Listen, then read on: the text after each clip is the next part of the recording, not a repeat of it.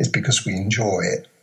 And we lose ourselves, and how many people who are infirm, who have had disabilities, tell us that it's a lifesaver. And it is.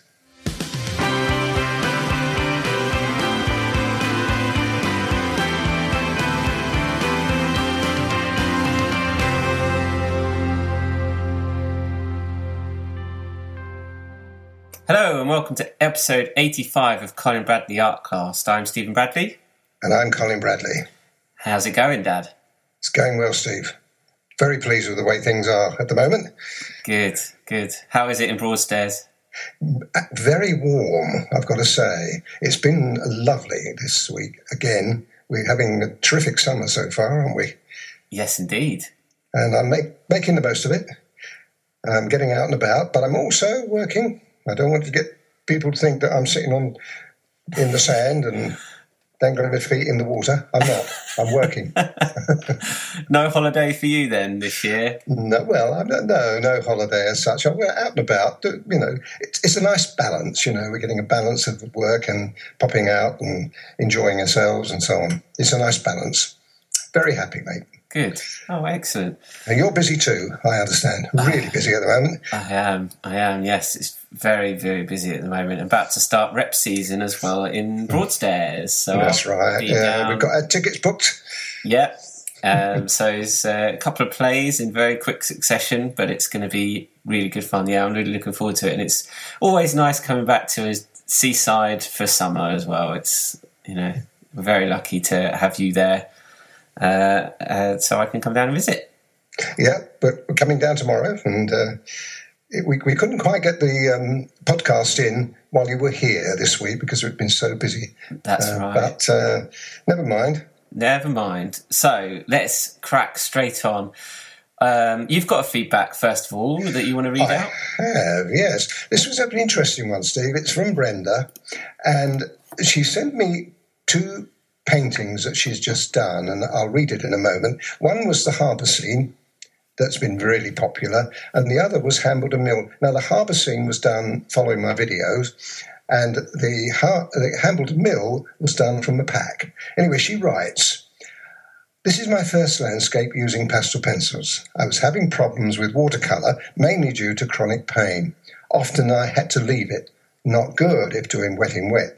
The pastel pencils have opened a new door for me. I might try mixed media as well. However, I think the pastel pencils are the way forward for me. I do like doing pictures of animals. I also tried Hambledon Mill, but I can see in hindsight that the sky is wrong, also the reeds. Can you see where I can improve this picture more? I've also discovered I'm a visual learner. I can follow the videos easier than the worksheets. Loving my journey into art of pastel pencils." As I said, and this is from Brenda, and as I said, I think we've people that are on the member site are really quits in because there's so much information on that, and I think people seeing, they say a picture paints 1,000 words, and it does. Looking at and seeing me do the techniques and using the techniques, you can't help but really do a good job, as we're seeing time and time again with the pictures of being. And what we've done a blog for this, Steve, haven't we? So you're going to put that on the member site showing the two pictures. Yep. And people can see for themselves. Yep. Yeah, I mean, it's interesting hearing people that are transitioning from or try. They mention what they've tried. There's a post, a topic on our community forum at the moment where people, when I say what other mediums have people tried, and a lot of people have tried the wet mediums. And it seems to be not only that the results with pastel pencils are incredible, but also the convenience of it. The fact that it's a dry medium, that you can transport everywhere, erasing mistakes.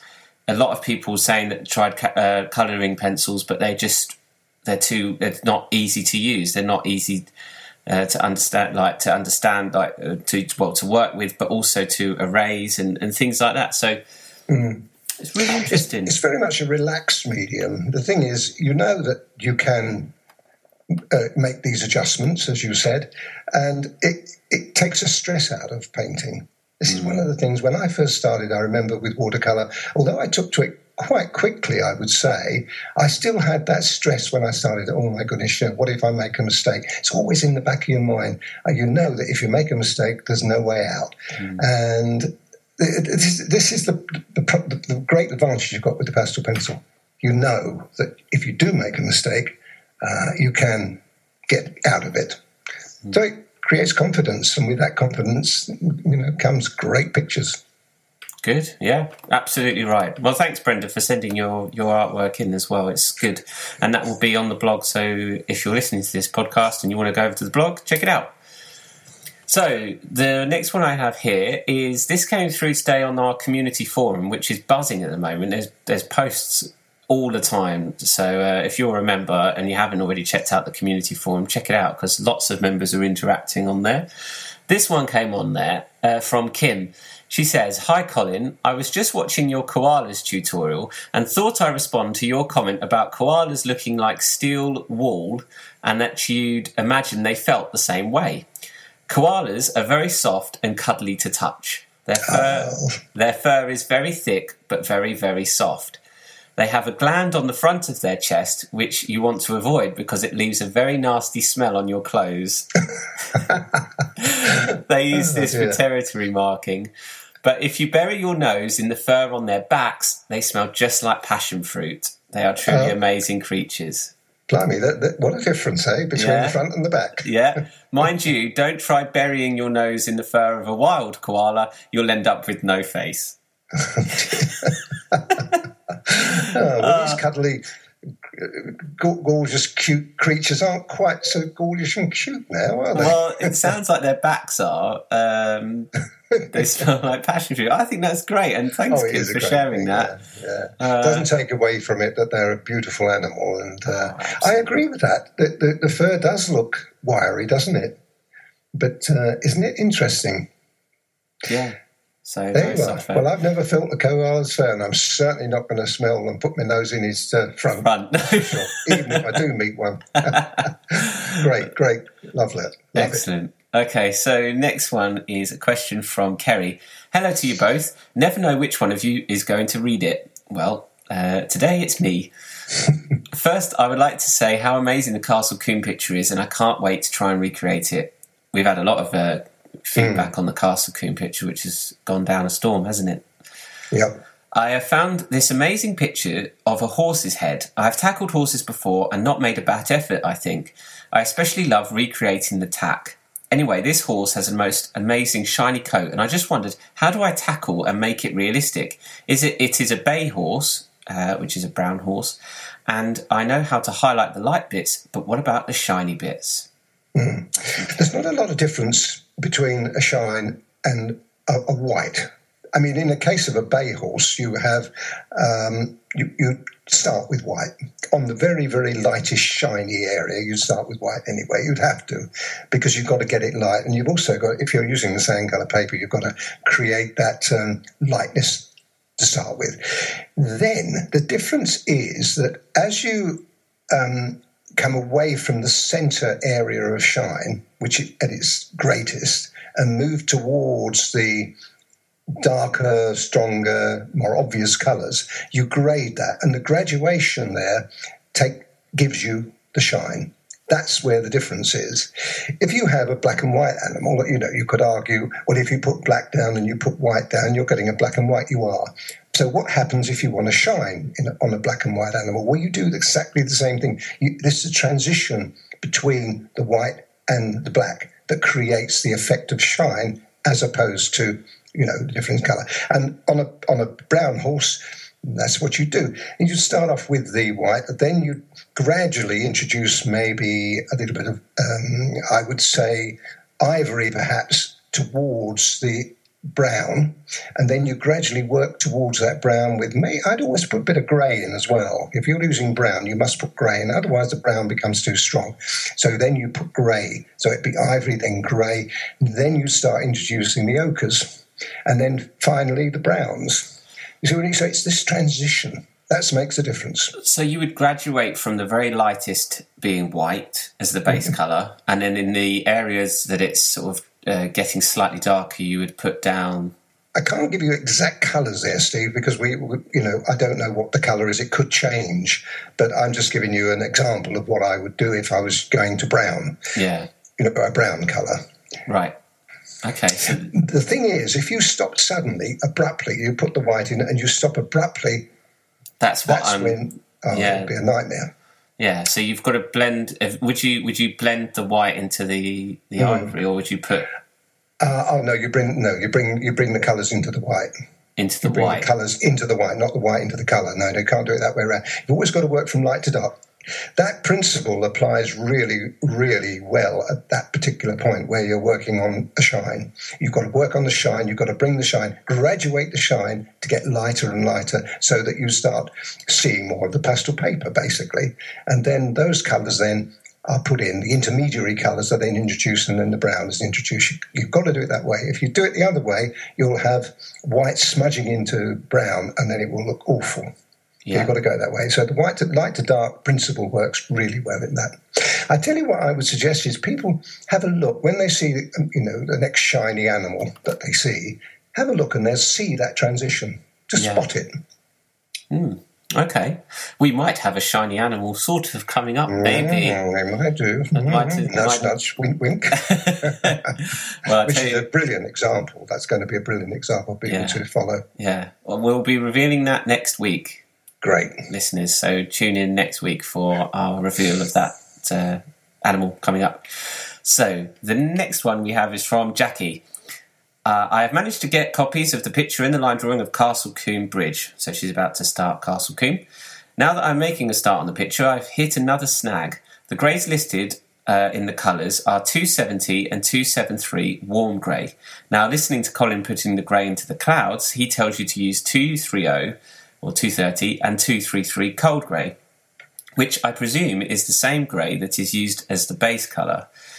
Is there some saying that would help remembering the cold grey for blank and warm grey for blank? Yeah, there is, absolutely. I can give you a quick answer to that. Anything to do with cool colours like blue, green, those colours almost always, but not absolutely always, because I do make exceptions occasionally, you use cool, 230, 233. So skies, for instance, if you were putting a ground colour for a green in a building or a tree or whatever, then generally it's the cool greys that you'd use. Now, the warm greys go with the yellows and the browns and the warmer colours, basically, the ochres. They would use warm. Now, if you think of that, you've got it. So, judging by this, for a sky, it's the cold greys. Yep. For a building like the building in Castle Combe, it's the warm greys as the base colour. Well, that's right. Because you're using an ochre, basically, and you want it to be warm. You know what I mean. People know what I mean by cool and warm. It's something that's like having a stonework on a building. Generally, that is a warm colour. Like the church would certainly be 270, 233, 273, and 182, plus all the other colours that go with warmth. On the sky, it's no good. You can get away with it. I mean, I suppose if you didn't have 233 and 230 and you wanted to do a sky, you could get away with using 270 and 273 and the blues. You can just about get away with that. But if you've got either or, use the cool ones. What if you've got a sun in the sky? A sun in the sky. Now, that's interesting because, generally speaking, you would use warm colours there. And then you would as you go away from the sun, you turn into cool colours. The furthest most point. But generally, the only time I've ever done it, when you've done a sunset, you've done a few sunsets, haven't I? I'm using warm colours there. I was going to ask that question, actually. If for a sunset, you'd use warm as well. I would use warm almost certainly all the time there in a sunset because you're looking at warmth, you're looking at reds, you're looking at browns, you're looking at the colours, oranges and yellows. So I would say warm colours definitely there in a situation. But sometimes I've done sunsets where the top of the sky has been blue, and I've put white and cool grey on, and then transition as I come down, changing it to warm. The problem you have there, of course, when you start mixing yellows and blues together, you get green. And if you want a green sky, well, okay, but it is a problem there. Well, there's a sunset that you've done, the palm tree sunset, which has got a very bluey but then very yellowy colours in it, which is a really interesting subject, isn't it? So that one. It's a good one. It's a good one to try out too. That principle that I'm giving you there. Yeah, and there's one note that I had on that is as a general rule of thumb, which I realised is the 270 or the 230 are the lighter colours. And then if you want, they're the lighter tones. And if you want the medium tones, you add the 3 on the end. So the 273 is a medium-toned warm grey, and the 233 is a medium-toned cold grey. Now, what we're talking about here is a general principle. Now, all these rules can be broken, and I have broken them many a time. I put 233 on top of 270, and I put 273 on top of 230. These rules can be broken. But you kind of got to know what you're doing to do that, really. And there's got to be a reason for doing it. Generally speaking, certainly when you're starting out, stick to those principles of cool and warm. That's a very good answer. Thanks for that. Good. I learnt a lot. Okay, so the next one's from Dale. Do you ever experience drawing block where you just don't want to draw for a time? I finished The Siamese Cat and started on something else, but I can't seem to maintain focus and interest. I hope this passes, as up until now I really look forward to each day to draw more. Now, we've talked about this a little while ago, didn't we, on a podcast? That's right, so yeah. Talk about it again. Artist block and musicians block, all creative people get blocks from time to time. It's a psychological problem, and I'm not a psychologist, so I can't really give an answer to it. But I would say that certainly it's happened to me. It doesn't happen to me anymore. Why is that, Colin? Well, the reason I don't happen because I'm a professional artist, and I have a professional approach to it. Do you know what I mean? There's a big difference between someone who's doing it for leisure and pleasure and someone who's doing it as a professional. If you're a professional, you tend to do it. Now, if for any reason I do get a kind of, I don't know whether I could be bothered with this today, which is very, very rare, but let's say it does happen, I don't do it. You can't do it. You cannot do it because you're going under the wrong incentive. You know, you start working and your heart's not in it, then I wouldn't do it. The best thing I would think in the case of someone like Dale has faced this problem is actually put whatever he wanted to do aside and do something he really did want to do, you know, like an animal or a landscape or whatever. And that will get him over the block because he'll do something that he wants to do. I like to do this. I know I say to people, try different subjects because it's good that you do expand your knowledge and techniques. But at the same time, if it resulted in an artist block saying, I don't really want to do it, don't do it. Find something you do want to do, even if it was just a simple exercise.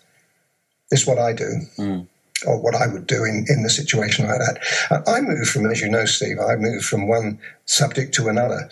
And I can honestly say I never, ever get that now. So it'll pass. But it is a psychological problem. Do you think it's sometimes if there's a lot going on in someone's life, like a lot of stress or something, you know, or there's other things on their mind that they can't shake sometimes? I would say that's probable, yeah. That's quite possible, yeah. And again, I can't give you an answer to that. Yeah. All I would say is that artwork is a fantastic stress release. So if you do have stress in your life, there's nothing finer than getting down and doing some. Okay. Takes your mind off it. Good question, Dale. So thanks for that. The last one I have here is from Dorota, and it's kind of a bit of feedback on our video podcast that we did in London last week, and there's also a question tagged onto it. So Dorota says, "Hello Colin, I was watching your video podcast last Friday with my husband, and he was very interested in your proposed course in figure drawing.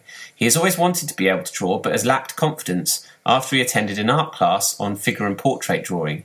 Apparently, the art teacher arranged the class in a circle. Then he stood in the centre of the circle and said, 'Right, class, draw what you see of me.' That might have been the correct way of teaching, but it scared my husband so much that he left the class on the first break and never returned. So now, with the advent of video courses and the privacy of home, he feels like he would like to try again at learning to draw. By the way, Colin, my husband is in his 70s. Is he too old to learn now?" Well, categorically, the answer to that is no, he's not too old to learn. My goodness me, we've had people much older than that pick up a pencil and start. The problem we have here, of course, is what we were talking about before. In fact, talked about last week, didn't I? That people are put off by having to do something that is beyond them. And that's beyond most people, just to sit down and draw somebody in front of them to get the proportions right. Now, the way we're going to be doing life drawing, as I outlined last week, is they're going to be shown a photograph. And that photograph, I'm going to be showing them how to interpret that photograph and draw in a succession of shapes, basically. I'm not going to go any further than that, but it will be shapes rather than drawing a face. I won't expect somebody to draw a face or draw a hand or draw a leg. It will be a shape, and that shape will then evolve into a leg, a hand, and whatever. So that's how we're going to be doing it. So have a lot of confidence, because it is a very good system. It's how I learned to draw in the first place. And I'm just bringing that to the table, really. And I'm saying this is how I did it and this is how you can do it. There's one or two other things as well. We'll be drawing in a box, which means that we'll have the outer perimeters and makes it much easier. There'll also be a sort of square drawing, not quite as people have seen before, but it will be divided up. So it will be easier to see how the shapes and the proportions are done. Now, once you get that done and you've got the proportions right, then you can go ahead and draw more freely. And it's easier that way. But just starting off and just drawing willy-nilly, I'm sorry, it's not for many people. I know some people can do it. No, exactly. I mean, that is an absolute, complete God-given talent, isn't it, to be able to just draw what you see? I mean, that is incredible. But otherwise, I mean, I hear loads of stories, and there's lots of people out there that I've spoken to that have learned through tracing and things like that. Just tracing images. That's how they've learned. They've just traced everything they saw, because you understand composition and you understand proportions and everything like that. There's something to be said. There's no one should feel disheartened if they use like your line drawing, or if they use the square drawing system, or if they use this shapes method. It's all a way of constructing a drawing. You're all doing it freehand, aren't you? Mm. And it's almost like you're training yourself, almost muscle memory. You're training yourself to understand and interpret what you're looking at, whether it's a photograph, whether you're tracing, whether you're using the gridded system. There's all that going on, isn't there, no matter what? Mm. Yeah, we're also looking at that sort of like from a semi-professional point of view.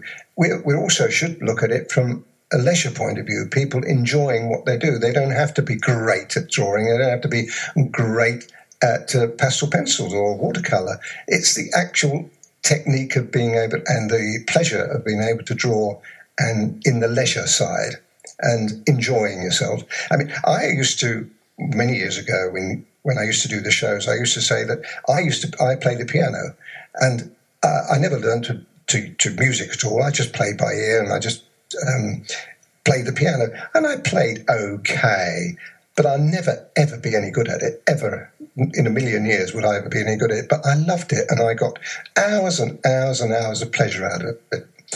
And I used to say, it's the same as people who doodle and create their own images it's a great pleasure and enjoyment to be able to do that. If, as we know, people then advance, and we know that they will do that, into doing pictures and very often commissions for people, that's fantastic. But that's not really the reason we're doing it. The reason we're doing it on an amateur level is because we enjoy it. And we lose ourselves. And how many, many people who are infirm, who have had disabilities, tell us that it's a lifesaver. And it is. Yeah, I'm going to step down off the soapbox now, Steve. I think that's a really lovely point to end on as well this week. So that's really good. And thank you, Dorota, for sharing that story with us. And get your husband drawing, though, because he's going to be able to follow this. Yeah. Don't get excited about it. We're going to start releasing those very soon, aren't we? Some of the pictures that we're going to be doing. Yes, indeed. Don't know when we're actually going to put it on. I don't know yet. We haven't discussed when we're actually going to start it off. I've still got some work to do on it yet. Yes. Well, we released a picture, a teaser picture, which got a nice reaction on our website, and we'll be releasing another teaser image soon. So look out for that this week. And yeah, it's going to be coming soon. But next week we'll be talking about the new Pastel Pencil picture that will be coming to our members' site. Great. So if you've got a question for the podcast, you can go to our website, colinbradleyart.co.uk, and click the contact page at the top and fill out the form and send it to us, and we'll read it out on the show. And if you're new to Pastel Pencils, maybe you're listening to this podcast for the first time. Maybe you've never even heard of Colin Bradley and you thought, I'm just going to listen to this podcast.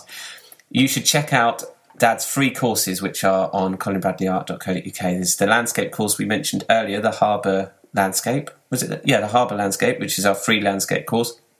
But we've also got a free portrait course and a free kitten course.